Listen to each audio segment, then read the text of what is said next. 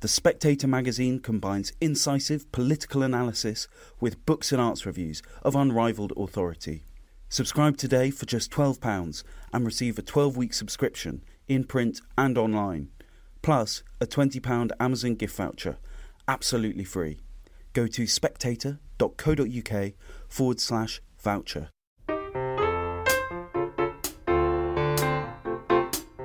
Hello and welcome to Coffee House Shots, the Spectator's daily politics podcast.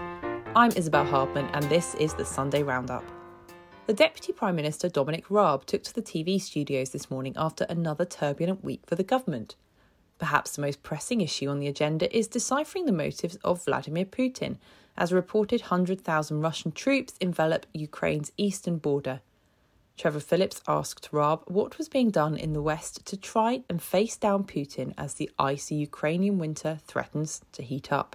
We wouldn't telegraph all of the measures that we would take, but it's important that this very clear message, not just from the UK, but from all NATO and other interested countries around the world who want to uphold the rule of law, that there'll be very serious, severe economic consequences. And of course, Ukraine will defend itself. Like what? Well, it will obviously involve a range of financial and economic sanctions. We wouldn't telegraph those in advance. What you can rest assured is that the Foreign Secretary, the Foreign Office and the Defence Secretary will be liaising with all of our partners, engaging, and we have been doing so for many months, to make sure that the response is robust and concerted. At the same time, of course, what we really want is to get this message so clearly to Moscow that President Putin walks away from the brink. That is the off-ramp that we would all like to see. But let's be concrete. What actually would you do? For example, Swiss bank accounts. Well, as I said, I can give you the areas. I'm not going to go into all the details, not only because that's counterproductive. But, OK, would that be one area? We would look at the personal interests of Vladimir Putin and his friends in the Kremlin. Well, we already have, and you'll remember I introduced the Magnitsky sanctions to allow asset freezes and visa bans to be imposed not just for human rights abuses, but also for severe corruption. All the tools at our disposal, whether it's sectoral, financial, economic sanctions, but also individual targeted sanctions, are on the table. And of course, the two things that the Kremlin care about are, would they get locked into a quagmire in Ukraine? I think there's a very serious risk of that. But also, will they suffer an economic price? And of course, things like Nord Stream 2 and what the Europeans are willing to do on that is going to be critically important. Nord Stream is in the hands of the Germans, and we don't know what they'll do. But I'm very interested in this point about the Swiss, and we know about Magnitsky. But would you be prepared, for example, to make the case for the Russians to be locked out of the international banking system? Well, I certainly think financial sanctions, properly targeted and done in concert with our major partners, is something that we would readily look at. So-called Partygate has already wrought considerable damage on the Prime Minister's reputation, and there may yet be more stark consequences to come. Sophie Rayworth challenged Raab over Boris Johnson's precarious position. Let's move forward to the end of next week. Yes. Could you be Prime Minister? No, it's a kind offer, Sophie, but no. Look, the reality is Sue Gray will report on the issues around number 10. We take them very seriously, understand the frustration people feel, but it's right that they're investigated by Sue Gray properly and that there's that due process and transparency. I would also say that amidst all of this, we had two big things this week. The success of the vaccine booster rollout. Well, I think it's fair because people are saying that the government has lost its way. And on the two biggest issues facing the country, and I think people across the country, the vaccine booster rollout is at such a level that not only have we protected the country, we can come out of lockdown, and we have the fastest growing economy in the G7. And we know that, and you have told us repeatedly. Actually, we haven't got a lot of time to explain those points, and I think it's fair. We've talked a lot about the booster campaign. What we want to know, and what people do want to know, we've got Sue Gray's report expected this week. Are you preparing for a vote of no confidence? Look, I can tell you this week, with everything that's gone on, I was at Prime Minister's Questions. I think there was, particularly what Christian Wakeford did, there was a rallying of support behind the Prime Minister. You could feel it in the chamber. And I think the reason is because the booster campaign has been so successful. We're coming out of the lockdown measures. We're moving from Plan B, opening up the economy. We've got the fastest growing economy in the G7. Are you preparing? Wages are rising. Unemployment is coming down. And these are all because of the calls the Prime Minister made. And actually, if you look at both of those. Vaccines, if we'd have listened to Keir Starmer, we'd be pegged to the EU scheme. We wouldn't have had the success we've had. If we'd have listened to him in July, he said coming out of lockdown was reckless. Actually, we wouldn't have unemployment going down, wages rising. And still, on the big cause, this Prime Minister has got it right. OK, but it is his position has never been quite so perilous in the whole of his leadership. Sue Gray's report comes out this week. Are you going to publish it in full? Quite the way the process for it will be for the Prime Minister to decide, but he has been clear. It needs to be published in full, doesn't it, for people to see what the actual facts were? The substance of the findings there'll be full transparency. Indeed, he has said he'll come back to the House of Commons and make a statement, so there'll be full scrutiny. Raworth also raised an allegation made by the Conservative MP Nusrat Ghani that she had been sacked from her job as a whip in 2020 because she was a Muslim. The allegations that she's making are very, very serious. I mean, she says, I was told at the reshuffle meeting in Downing Street, Muslimness was raised as an issue. My Muslim woman minister status was making colleagues uncomfortable. There were concerns that I wasn't loyal to the party, as I didn't do enough to defend the party against Islamophobia allegations.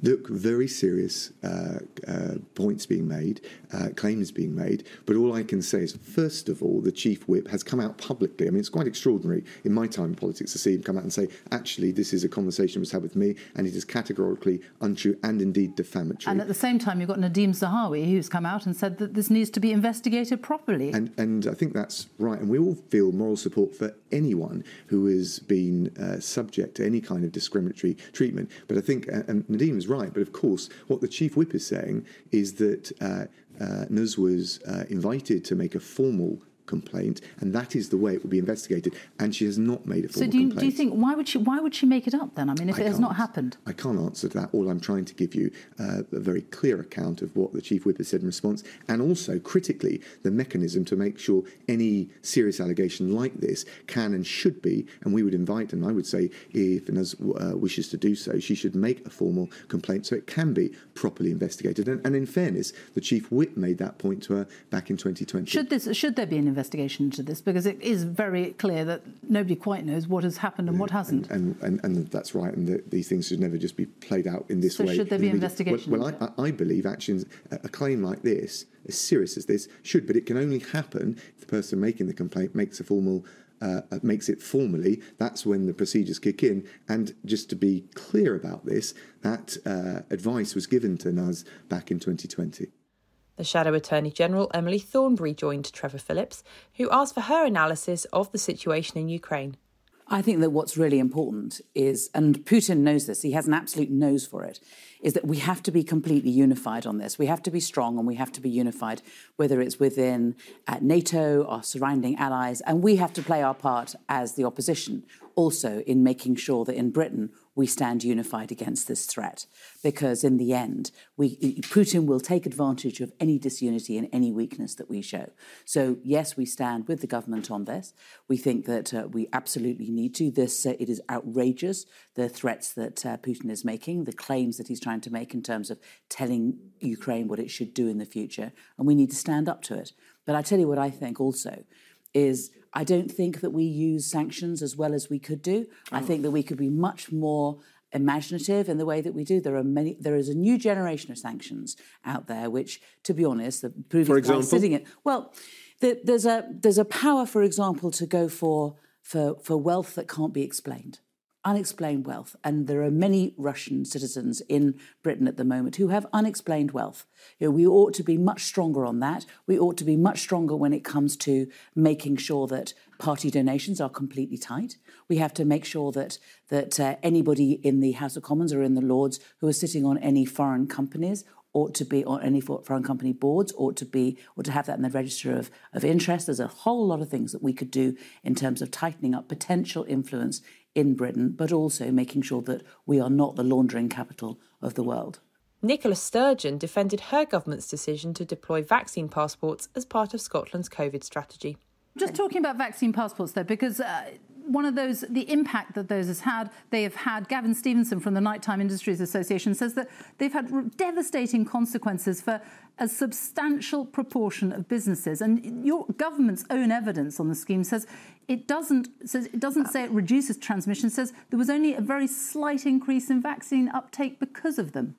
Well, look, Scotland right now is the most vaccinated part of the UK. Our vaccine rates are higher than all of the other 3 UK nations, although all are high in terms of first, second, third and booster doses. So, we've had real success in that. I don't underplay the impact of any of these measures on businesses. But if you take nightclubs, the nighttime industry, checking people's COVID certification, I think, is a better alternative to these places being closed. It means that they're open as of tomorrow and trading again. And nightclubs, it's a long, long time since I was in a nightclub, Sophie, but, checks for different things that are not unheard of. We have big sporting events which have been able to have spectators in again for the last number of days, checking COVID passes, and that is not causing anybody any real hardship, and many of the concerns and fears we had about... The Scottish Government's evidence itself says business organisations have reported negative economic consequences in terms of footfall and revenues, along with staffing difficulties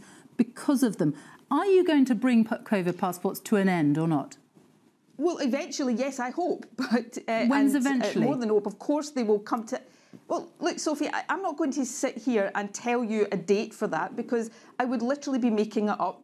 And finally, Vadim Prystaiko, the Ukrainian ambassador to the UK, had a very direct message concerning the gravity of his country's situation.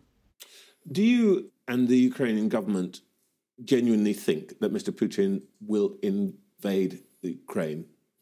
We don't just think that he would. He, as you mentioned rightly, not many people, by the way, remember that. He is already there. He is already in Ukraine for all this almost 8 years. Yeah, so there is not big news for us.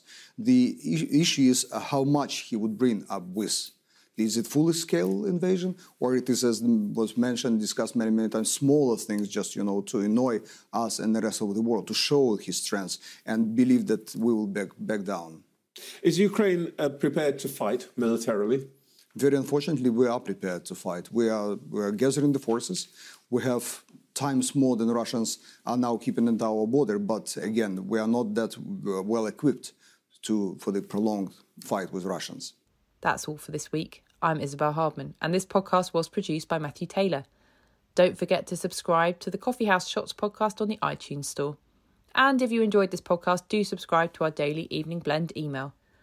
It's a free roundup of all the political news each day, along with analysis and a diary on what to expect next. Just go to spectator.co.uk/blend. Thanks for listening, and do join us again next week.